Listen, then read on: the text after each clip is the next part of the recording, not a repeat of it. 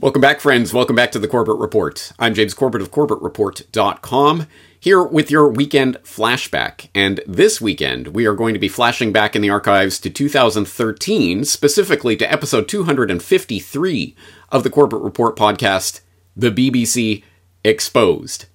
Now, you will remember from my recent coverage of Who Will Fact-Check the Fact-Checkers? I Will, and the follow-up Solutions Watch episode on the newspaper revolution, that recently I've been examining the rise of the repulsive Mariana Spring, BBC disinformation specialist, by which they mean hit piece propagandist specialist, and her interesting career, which began, of course, with her lying, literally lying on her CV in order to try to get her first journalistic position.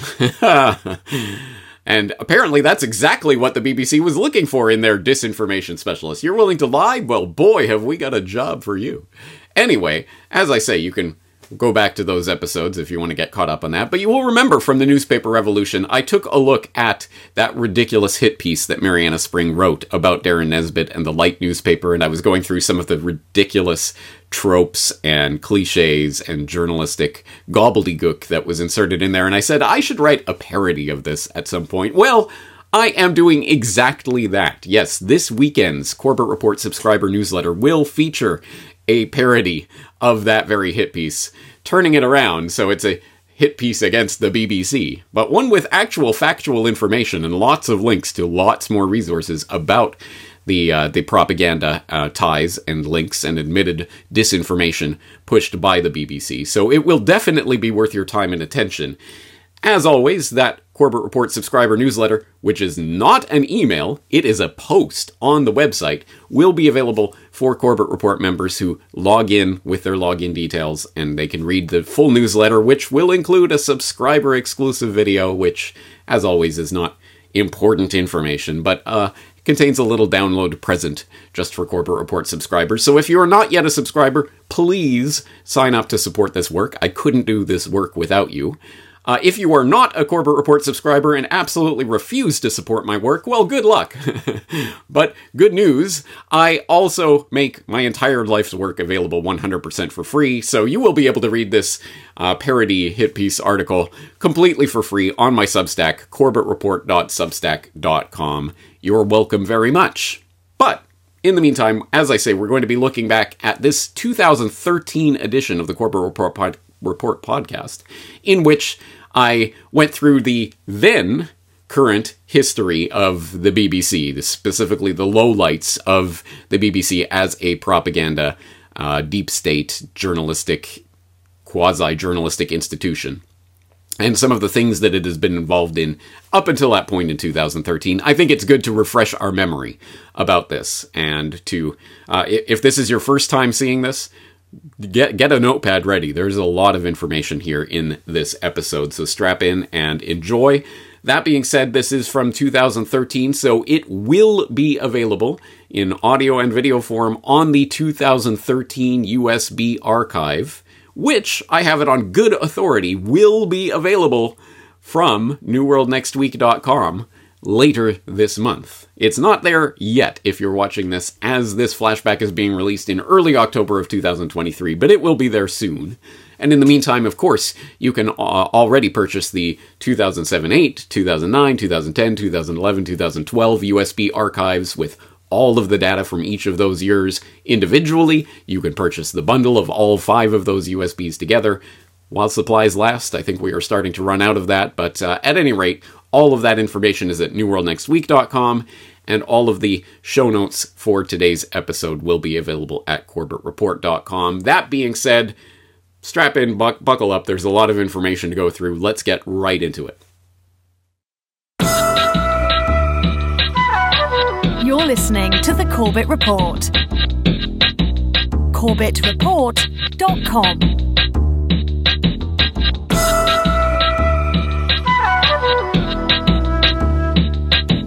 Welcome, ladies and gentlemen, welcome to another edition of the Corbett Report. I'm your host, James Corbett of CorbettReport.com, podcasting to you, as always, from the sunny climes of Western Japan, here on this 11th day of January 2013. Welcome to episode 253 of the Corbett Report podcast, The BBC Exposed. In 1922, the British Broadcasting Corporation became the world's first national broadcasting organization. In the ensuing 8 decades of its existence, it has become the world's most recognizable media platform, with a reach extending to the far corners of the globe. Having attained such a position, it is not surprising that the BBC has come in for its share of criticism over the decades, but even amongst a public long used to BBC corruption, waste, and scandal, the recent controversy regarding the BBC's cover-up of the activities of former BBC presenter Sir James Wilson Vincent's Jimmy Savile has managed to outrage even the broadcaster's staunchest proponents. Newsnight is also under scrutiny for failing to broadcast a report on child sex abuse allegations against the popular BBC personality Jimmy Savile, who's accused of abusing potentially hundreds of victims. On Monday, head of news Helen Bowden and her deputy, Stephen Mitchell, also stepped aside in wake of the scandal. The editor of the segment, Peter Rippon, said he axed the investigation because of lack of evidence. Instead, a series of tributes to Jimmy Savile were aired across the BBC's radio and TV network last year after his death. Here we go for a warm-up right now, then. Good evening, ladies and gentlemen. Welcome to Top of the Pops. Ooh. He was a pop pioneer. And how about that then? And a multi-million-pound charity fundraiser. He made us belt up in the 70s. Clunk, click, every trick. Now then. And fixed it for thousands of kids' dreams to come true.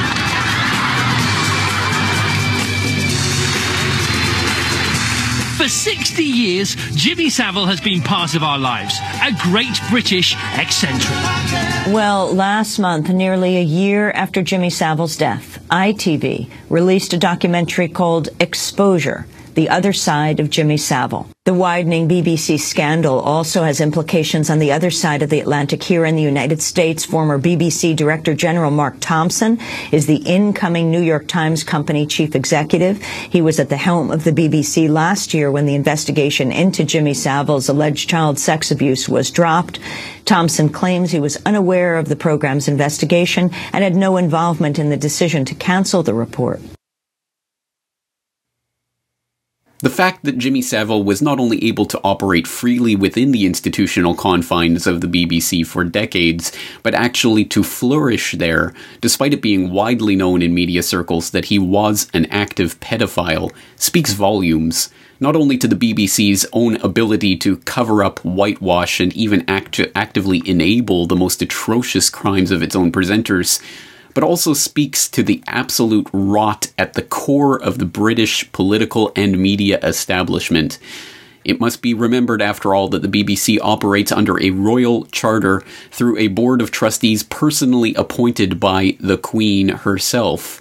And, after all, Her Majesty saw fit to confer knighthood upon this child abuser back in 1990. This comes as the Queen has kept silent about the recent child abuse scandal around the BBC that is described as the worst crisis to hit the corporation in 50 years. She has refused to comment on the subject despite the fact that the scandal is a moral issue of public interest and that she is directly involved in the matter. The BBC is run by 12 trustees appointed by the Queen in person, while she granted Savile knighthood in 1990. Critics argue that Savile was knighted when his abuse was well underway, and the Queen should have distanced herself and the royal family from the paedophile immediately after allegations of his perverted activities to ward off unwanted speculation. I don't think anybody ever wrote down what his role was, what his brief was, what he was allowed to do or not. He was simply seen as a friend of the establishment.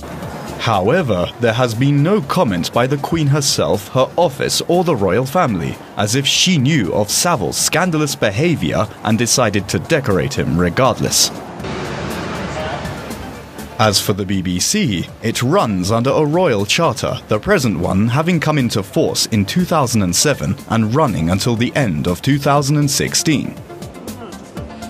Well, the chairman of the BBC Trust, Lord Patton, used to be the governor of Hong Kong, and he said that there are more managers in the BBC than there are in the Chinese Communist Party. That's a sort of odd thing to say about your own organisation. The magnitude of the Savile scandal and the unfolding drama, including comments by Tom Watson, an MP who openly suggested in Parliament that there may be a paedophile ring going right to the British Prime Minister's office at number 10 Downing Street, raised more questions. Sadly, there will be more to come. We know here at NAPAC that there are more names going to come out that will shock the nation, and no doubt over time more names will come forward. There's no way that we will ever be able to imprison all the people who hurt our children, because we would have to build 1,000 new prisons. But I think the mere fact that we're discussing this issue now, the mere fact that the police are making statements saying that if you abuse a child, you'll be looking over your shoulder for the rest of your life, I find that a very positive statement. The fact that child abusers like this are hobnobbing with the political elite and being feted by royalty themselves should come as sadly as no surprise to those who have had their eyes on these elite pedophile rings for any length of time. And listeners only need to cast their mind back to episode 39 of this podcast, Who is Jeff Gannon?, where we went over in some detail that phenomenon in the American context, including activities that are alleged to go on in the Bohemian Grove and even in the White House. Some very disturbing information, but that this scandal is now enmeshing and ensnaring even that most august of institutions, the BBC, well, should come as no surprise to those who understand what the BBC is and how it has functioned as an institution over the past better part of a century as nothing other than a mouthpiece for those with political power. And I say this advisedly, and I say this on the back of a lot of evidence-based, thoughtful criticism that has been provided by some very interesting alternative media outlets. So let's turn to some of that evidence to start building today's case. And we'll start with an article from MediaLens.org, which posted this back in July of 2011 in the midst of the British-backed, NATO-led bombing of Libya, bombing in the name of peace and freedom, that unfortunately the BBC were only too happy to provide propaganda cover and support for. And this article is entitled BBC Bombast, Propaganda, Complaints, and Black Holes of Silence. Quote, on the BBC television news, the pulsing theme tune sets the tone. The world is a serious place, and we, the BBC, are here to give it to you straight. The computer-animated intro, featuring the Earth encompassed by transmitted signals, together with a high-tech news studio, proclaims impeccable credentials.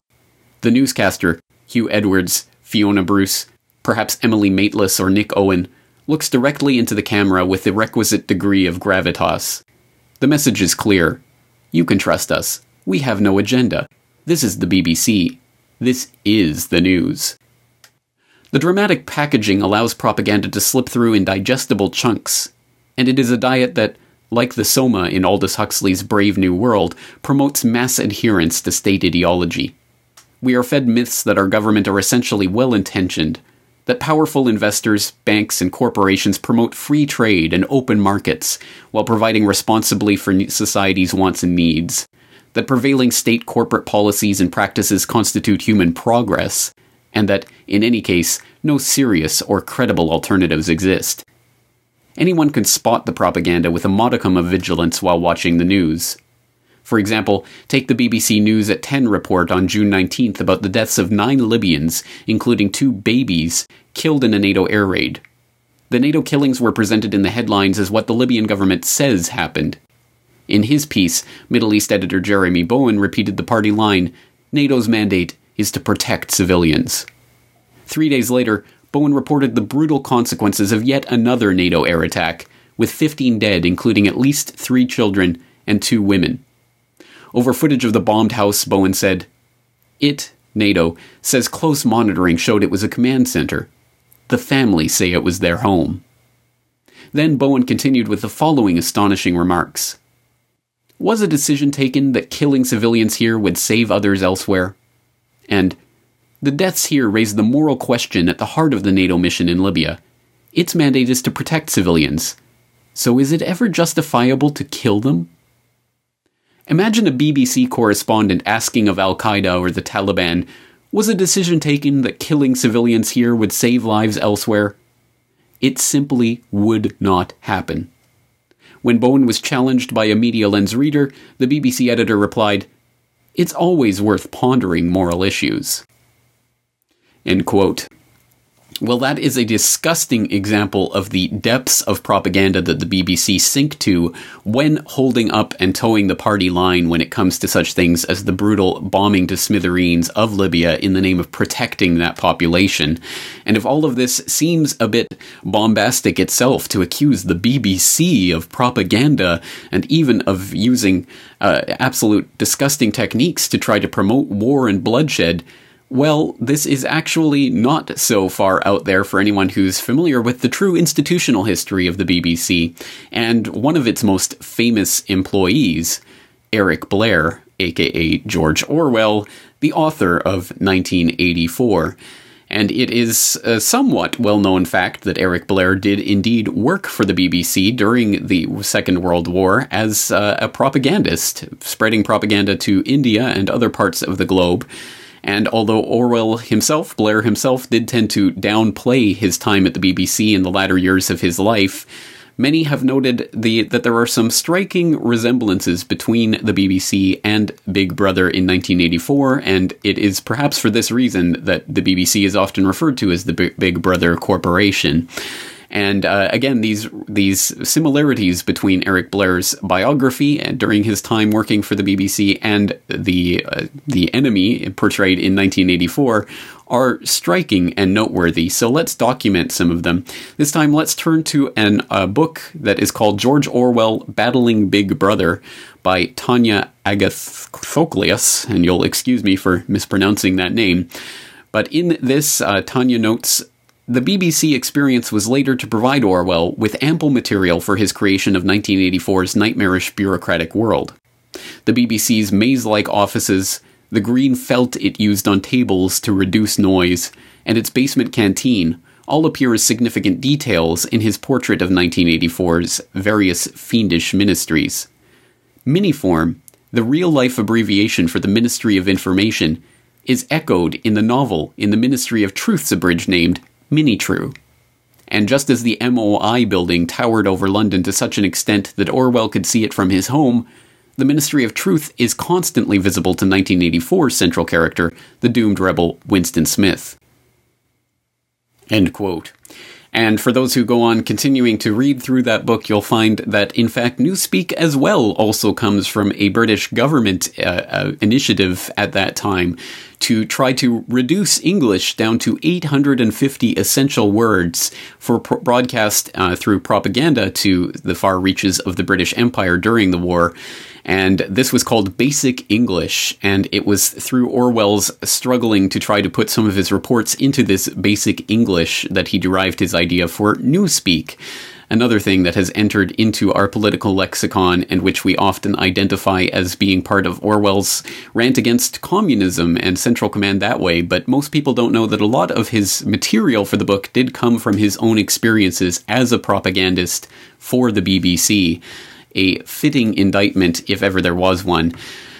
Well, to actually go and to delineate all of the various instances of the BBC's propaganda and its alteration of history and its outright use of lies and other techniques to try to manipulate public opinion would, of course, take not only this podcast, but several hundred more. So I'm afraid we'll only be able to do justice to a trifling sum of these examples today, but nonetheless, let's roll up our sleeves and get to work, and we'll start with a fittingly Orwellian example, an example of, well, something that's been shoved down the memory hole, or at least that the BBC attempted to shove down the memory hole. But of course, now that we are in the internet age, it is not quite so easy to do that anymore. So let's look at this example. This comes from globalresearch.ca, which posted this up back in last September under the headline, BBC Scrubs Video of US-backed Syria Rebels Committing War Crimes. Quote, the BBC and New York Times scrubbed their own video and news story showing Syrian terrorists forcing a tortured prisoner to become a suicide bomber. Government censors have apparently ordered the BBC and the New York Times to delete videos and an accompanying on-the-ground video report showing US-backed terrorists in Syria committing war crimes.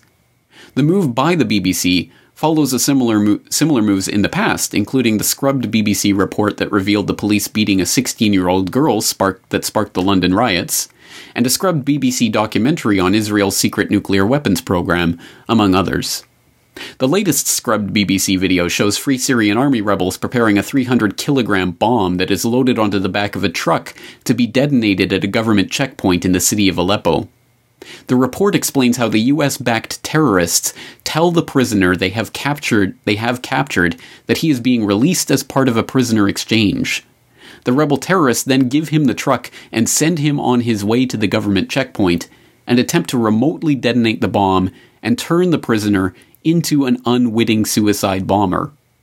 However, the video then shows the terrorist returning, disappointed that the bomb didn't detonate, as the BBC narrator admits that forcing prisoners to become suicide bombers would certainly be considered a war crime. At their base, the group have a prisoner. They say he's a member of the Shabiha militia, which is loyal to the government, and that he's confessed to carrying out killings. He bears the bruises of a beating, it's said, from those who'd held him before tonight. The rebels appear to be treating him well, offering him cigarettes and a shower, and he's told that he'll be released as part of a prisoner exchange.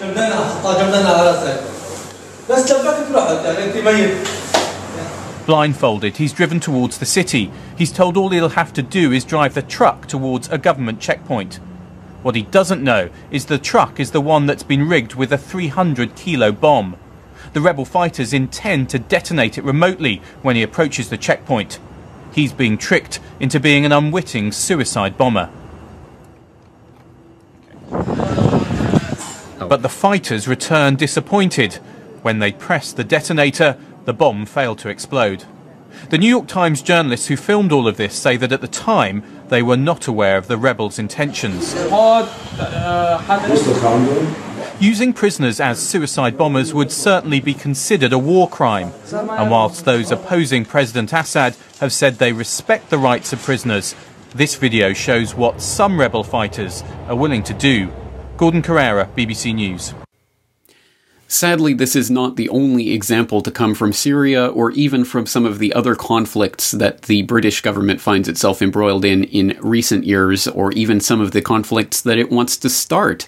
And we see in the BBC a ready and willing accomplice to try to kick things off in terms of hatred against the Iranian regime and some sort of support for the overthrow of the current Iranian government. And we can see this from stories that not only were biased, not only were scrubbed, but were in fact actually altered to try to create a false perception of the reality on the ground in Iran.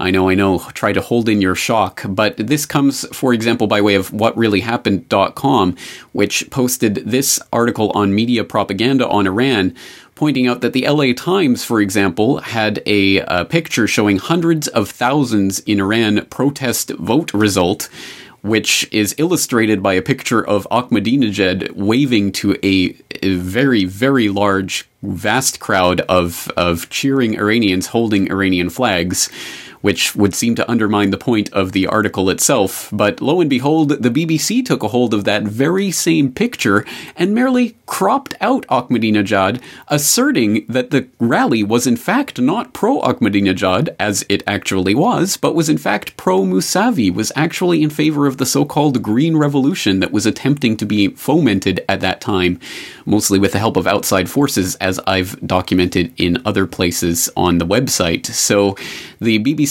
outright caught in a total fabrication, attempting to claim that this pro-Ahmadinejad rally was in fact a pro-Mousavi rally, and when they were caught with their pants down and they could not face all of the protests they were getting, they did their little mea culpa on the BBC website. So this is from the 19th of June 2009. They had this letter from the editor. Quote, "The crisis over the Iranian election has been our lead story for most of the week. As with all our coverage, we have been careful to report what both Ahmadinejad and Mousavi supporters are saying. Similarly, we have taken care to label the pictures we use, explaining what they are of. However, on Wednesday the 17th of June, we made a mistake in a picture caption published on BBC News Online. In the story, Obama refuses to meddle in Iran, we mistakenly stated that a Getty agency picture of a pro-Ahmadinejad rally was a pro-Mousavi rally. Some blogs, including WhatReallyHappened.com, are pointing out that the LA Times used a similar photograph which showed President Ahmadinejad waving to his supporters. The Getty pictures we received did not show Mr. Ahmadinejad. When a reader contacted us about it, we checked our caption and corrected it. We're sorry for the mistake and have added a note explaining the correction to the story. End quote. Well, news organizations can make mistakes too. They're just run by regular people, so perhaps this is just a question of some people cocking things up. It's no big conspiracy, it's just a question of getting things wrong. But interesting how the errors always happen in a way that supports the official government propaganda line, isn't it? And we can go on and on in that regard, but not even turning to issues of geopolitical significance or the context of war, we can turn to many other types of issues, including, of course, the European Union and the BBC's blatant pro-EU bias. And this is not a charge that is necessarily even being labelled against the BBC by its critics, but by the BBC itself in its own internal reports. Embarrassingly enough for the Beeb, back in 2005 they had to admit that in fact there was a pro-EU bias in the BBC's own reporting, and they did so, ironically enough, in an article on BBC News itself. And of course, this article is still something of a whitewash, but at the very least it does provide a little bit of insight into the BBC's pro-EU bias. So this article is entitled BBC Must Improve EU Coverage, and it comes from the 27th of January 2005. Quote, "The BBC must make its coverage of Europe more demonstrably impartial," an independent inquiry has said. The report, commissioned by the BBC governors, found no evidence of deliberate bias in BBC reporting, but it said there was a widespread perception of certain forms of cultural and unintentional bias, which had to be corrected. BBC News has set up a working group to examine the report in detail and draw up its response to the findings. The governor said in a statement, "We are pleased that the panel found no evidence of deliberate bias in the BBC's coverage of EU matters. That said, we note the panel's conclusion that there is a widespread perception that the BBC suffers from certain forms of cultural and unintentional bias, and that the BBC's coverage of EU news needs to be improved and to be made more demonstrably impartial." End quote. Yes, so speaking of doublespeak, I think we can see it very much in action in this statement where, no, there is no actual bias. It's just a perception of cultural and unintentional biases that have somehow found their way into our reporting on the European Union. And despite the fact that there is no bias, the BBC urgently needs to take action to correct any possible perception of bias so that they can be demonstrably more fair in their coverage. Of course, all of that is bureaucratic gobbledygook, and in the ensuing years, so I'm sure it has surprised no one to see that the BBC has continued incessantly to have blatantly pro-European Union coverage. And in fact, we have seen that time and time again, including, for example, this report, which came in the context of Ireland's second vote on the Lisbon Treaty, i.e. the EU constitution in all but name, when the Irish people were asked to vote once again because they didn't vote right the first time. And apparently those are the supreme democratic principles that the European Union is upholding. And the BBC, in its fair and balanced reporting on the subject, managed to find, of course, not only a supporter of the EU who recommended that Ireland vote yes on this vote, but even in the choice of critics, the person that they has asked to appear to present the no side, he was fully willing to admit that the EU is a good thing for Ireland. The mood in Ireland has changed significantly. Since the last referendum on the Lisbon Treaty, the economic boom has ended, and the country is trying to avoid going bust.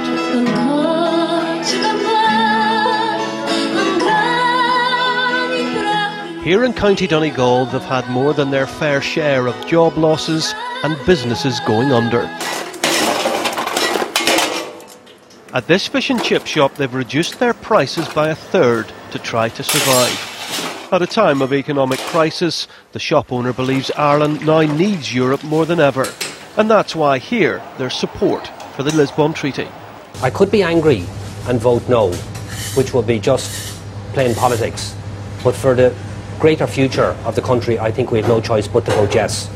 The last time Ireland voted, this is the county where the biggest no vote occurred. County Donegal is right on the edge of Europe. Next up, America. And the truth is, many Irish people feel a closer attachment to Boston than Brussels. 73-year-old Joey Mirren is a retired fisherman. He voted no to Lisbon last year, and no one can change his mind. I have no doubt at all whatsoever that the European Union has been very good to Ireland. I recognise that fully, but it has been a total disaster for the Irish fishing industry. And that's why the real fishermen, the fishermen who have suffered, will still be voting no come the 2nd of October. But fishermen are split on the issue, just like the rest of the country. This week's vote could have far-reaching implications, but Ireland will make its own decision based on its own needs. Everyone else can only sit back, watch and wait. Gee, I can't imagine how anyone in the public got that strange perception that the BBC has some sort of unintentional pro-EU bias, right? Well, going from that BBC's own internal report admission that the BBC does in fact have, or at least appear to have, a pro-EU bias to another admitted BBC bias. Once again, the BBC does not claim to be an impartial news organization. In fact, it admits that it is partial on certain issues, such as the global warming debate. Back in 2006, the BBC went ahead and issued a startling editorial policy in which it states it will no longer take seriously or listen impartially to skeptics on the global warming issue. It had been convinced that it is in fact a settled science and that there is no debate to be had about the fact that man-made CO2 is driving the climate. How did it come to this startling decision? Well, apparently in early 2006, the top BBC editors met with a team of scientific advisors that were able to convince them that there was no debate left to be had in the global warming consensus science. And that, one could imagine that a team of reputable scholars and scientists would be able to convince the BBC of this. And all one would have to do is take a look at their credentials and examine their histories and examine if they have any possible biases. And once eliminating all of that, they would see that this scientific panel of experts did in fact have the credentials and the credibility to make such an assessment, and that the BBC editors were right in issuing their policy. So who were these 28 advisors who were part of this meeting that convinced the BBC to become partial on the global warming issue? Good question. The BBC, for the longest time, wasn't saying. In fact, they're still not saying, but it's actually been discovered through some enterprising internet sleuths. But let's pick this story up from theregister.co.uk, which had this story on the 9th of November 2012. FOIA judges secret 28 who made the BBC green will not be named. Quote, as expected, the BBC has won its legal battle against blogger Tony Newbury. Newbury wanted the list of scientific experts who attended a BBC seminar at which, according to the BBC Trust, they convinced the broadcaster to abandon impartiality and take a firmly warmist position when reporting climate change. When the Beeb refused to divulge who these people were and who they worked for, Newbury took the corporation to an informal tribunal. Now the names and affiliations of the 28 people who decided the Beeb climate stance, acknowledged by the corporation to include various non-scientists such as NGO people, activists, etc., will remain a secret. End quote. Or so everyone thought in November of 2012, but interestingly enough, just days later, what happened? But a new scandal broke, the 28Gate scandal. And we'll pick this one up from whatsupwiththat.com, which had this story. The secret list of the BBC 28 is now public. Let's call it 28Gate. Quote, the BBC pits 6 lawyers against one questioning blogger, Tony Newbury of Harmless Sky, who was making an FOI request for the 28 names. In the process, the judge demonstrates he has partisan views on climate change.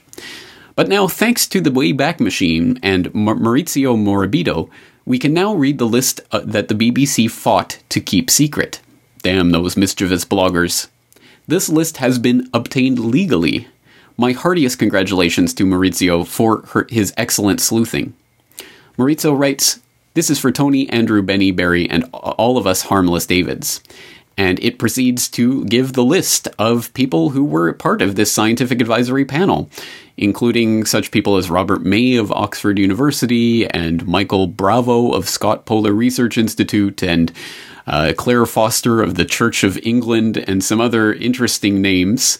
So what are we to make of this list, and what does it show us about the people who were in fact coming up with this scientific advice for the BBC? Well, in fact, it shows that that many of the people who were involved, in fact, of all of the people who were involved, only 4 of them have any experience in climate science whatsoever, and that most of them are not publishing active scientists who are actively researching. In fact, the majority of them are either working for pressure groups, corporations, lobby groups, or NGOs, including the New Economics Foundation, the All-Party Group on Climate Change, BP International, interestingly enough, Tier Fund, CBI, the Open University, IBT, Television for the Environment, N-Power Renewables, and other such very impartial entities. Of all of those, there were only a few actual scientists who were in attendance at the meeting. So it does throw a little bit of doubt into whether or not this was a very wise decision for the BBC editors to make, not only to invite these particular people, but then to listen to their advice on the fact that this is a settled science, as if there is any such thing. But let's move on, because of course it didn't just end there. The BBC has shown time and time again its bias in reporting on climate change, and its admitted bias because it's actually melded right in there into its editorial policy. So we can turn to the ClimateGate affair, which whatever one thinks about that, and I'll have plenty more to say on that story, and I've of course said plenty already on this podcast, but whatever one thinks about it, it's a little known fact about the ClimateGate scandal that in fact the BBC was sitting on the ClimateGate documents for several weeks before they were actually leaked on the internet. So the BBC itself was covering up ClimateGate for a substantial period of time. And even then, when it actually did break, the BBC did not really start covering the story for weeks afterwards. So this is all very interesting. But here we have from the Mail Online from the 28th of November 2009, quote, BBC weatherman ignored leaked climate row emails. The BBC has become tangled in the row over the alleged manipulation of scientific data on global warming. One of its reporters has revealed he was sent some of the leaked emails from the Climatic Research Unit at the University of East Anglia more than a month ago, but did nothing about them. Despite the explosive nature of some of the messages, which revealed apparent attempts by the CRU's head, Professor Phil Jones, to destroy global temperature data rather than give it to scientists with opposing views, Paul Hudson failed to report the story. This has led to suspicions that the scandal was ignored because it ran counter to what critics say is the BBC's unquestioning acceptance in many of its programs that man-made climate change is destroying the planet. The editorial policy influencing what news they'll report? Well, that only stands to reason, doesn't it? And yet somehow this has fallen under the radar and no one really talks about that aspect of the ClimateGate emails anymore. The BBC having actively participated in the cover-up of ClimateGate for several weeks before it was finally released online. Well, let's switch to something much, much more recent. In fact, just this past week, the BBC was forced to admit a rather uncomfortable truth about the settled science of global warming, but they do their damnedest to try to cover up that uncomfortable truth under a lot of verbiage. So let's take a look at this article. It's called Climate Model Forecast is Revised. It's from the 8th of January of 2013. Quote, the UK Met Office has revised one of its forecasts for how much the world may warm in the next few years. It says the average temperature is likely to be 0.43 degrees Celsius above the long-term average by 2017, as opposed to an earlier forecast suggesting a difference of 0.54 degrees Celsius. The explanation is that a new kind of computer model using different parameters has been used. The Met Office stresses that the work is experimental. It says it still stands by its longer-term projections that forecast significant warming over the course of this century. The forecasts are all based on a comparison with the average global temperature over the period 1971 to 2000. The earlier model had projected that the period 2012 to 2016 would be 0.54 degrees Celsius above that long-term average, within a range of uncertainty from 0.36 to 0.72 degrees Celsius. By contrast, the new model, known as HADGEM 3, gives a rise about 1/5 lower than that of 0.43 degrees Celsius, within a range of 0.28 to 0.59. This would be only slightly higher than the record year of 1998, in which the Pacific Ocean's El Niño effect was thought to have added more warming. If the forecast is accurate, the result would be that the global average temperature would have remained relatively static for about 2 decades. An apparent standstill in global temperature is used by critics of efforts to tackle climate change as evidence that the threat has been exaggerated. Climate scientists at the Met Office and other centers are involved in intense research to try to understand what is happening over the most recent period. The most obvious explanation is natural variability, the cycles of changes in solar activity, and the movements and temperatures of the oceans. End quote. You can go on reading the article from there, but it is absolutely amazing to watch the BBC employing every rhetorical and tactical trick in the book to try to cover up the fundamental underlying fact that they are forced to reveal several paragraphs into this article, namely that, yes, actually there has been no global warming whatsoever in the past 2 decades. But don't worry, just because the Met Office is now having to revise all of its predictions that it has previously made for what we should be experiencing right now and what we will be experiencing in the next few years, that doesn't mean that their long-term projections are wrong. In fact, they are even more certain than ever that their long-term projections are right, even as their near-term projections prove startlingly wrong. Yes, no, I can't tell you what the weather is going to be like tomorrow, but I can tell you what it's going to be like 100 years from now.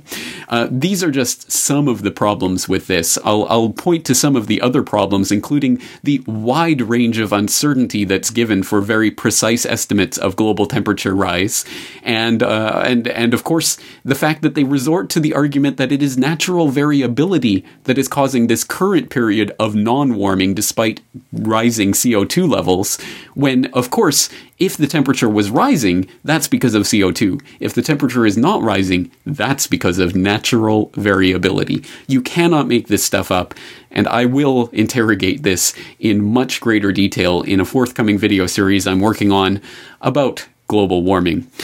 But stay tuned for that.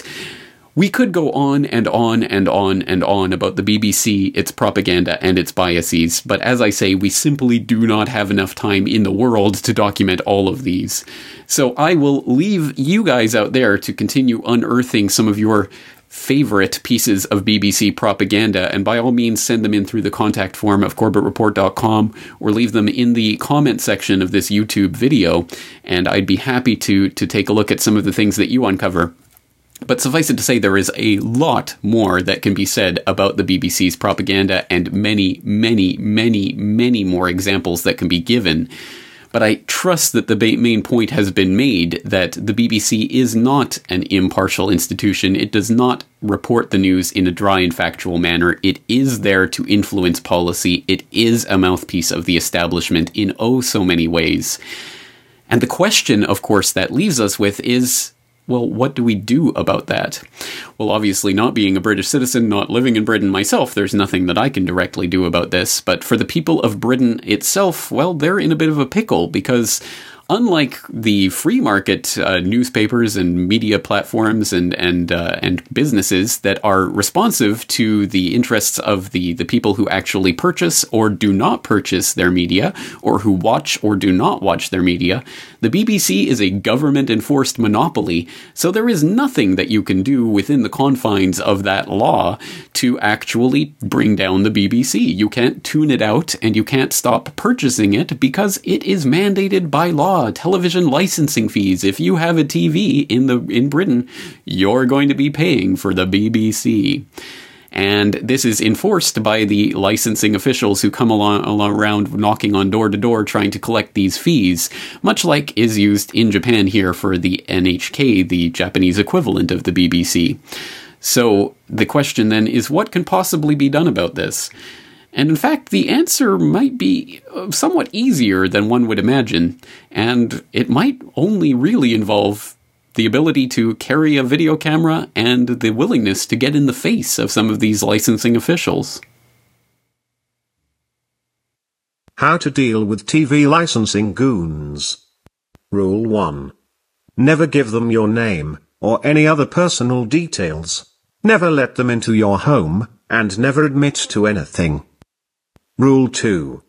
Provide them with an official notice that you are revoking their implied right of access to your property. Also, provide them with a schedule of your fees. Rule 3. Always make sure you film them right from the outset. This will prevent them from trying to intimidate, and it usually scares them away. You don't mind if I film you, do you? No, wait a minute, you've come to my door, you've shown me TV licence identification. Why does a video scare you all of a sudden? You're all the same, you know.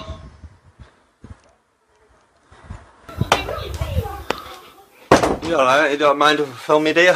Can't film me. That's breaching my rights, Nelly.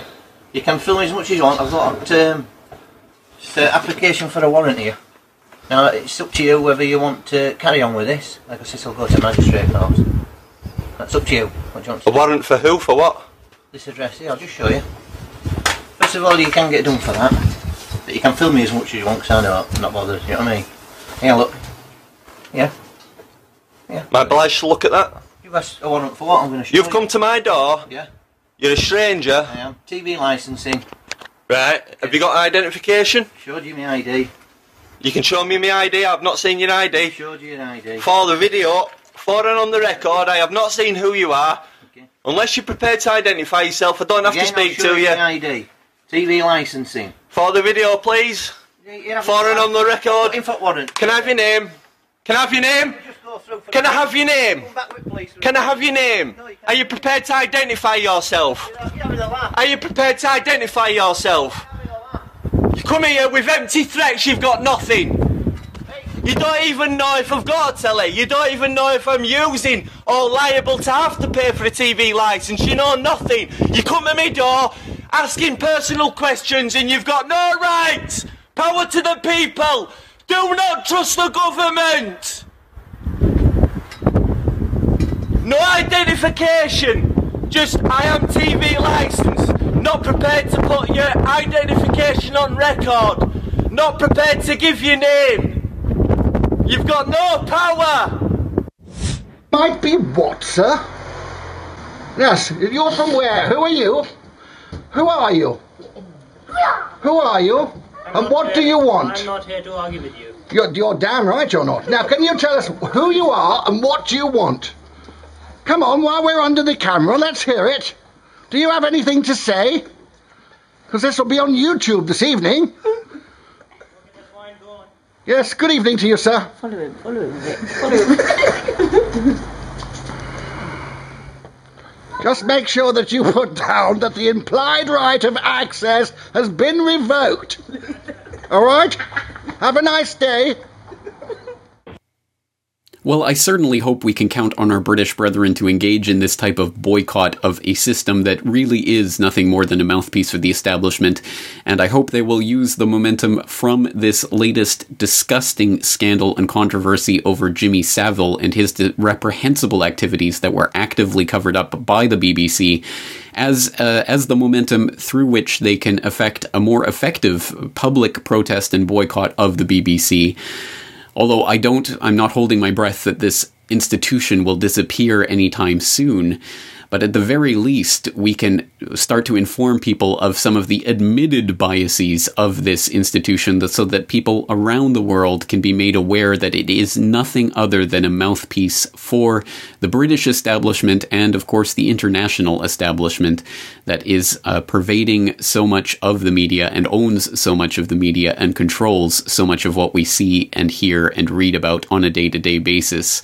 So undermining the BBC and its supposed credibility, if it has any left, is, I think, something that we can all be engaged in, whether we are British or not. And of course, not only in relation to the BBC, but in terms of any government-mandated monopolistic broadcasters, whether that be the CBC in Canada or the ABC in Australia or the NHK here in Japan, or even PBS. Yes, can we even raise the specter of killing Big Bird in the United States by withdrawing government subsidies for programming?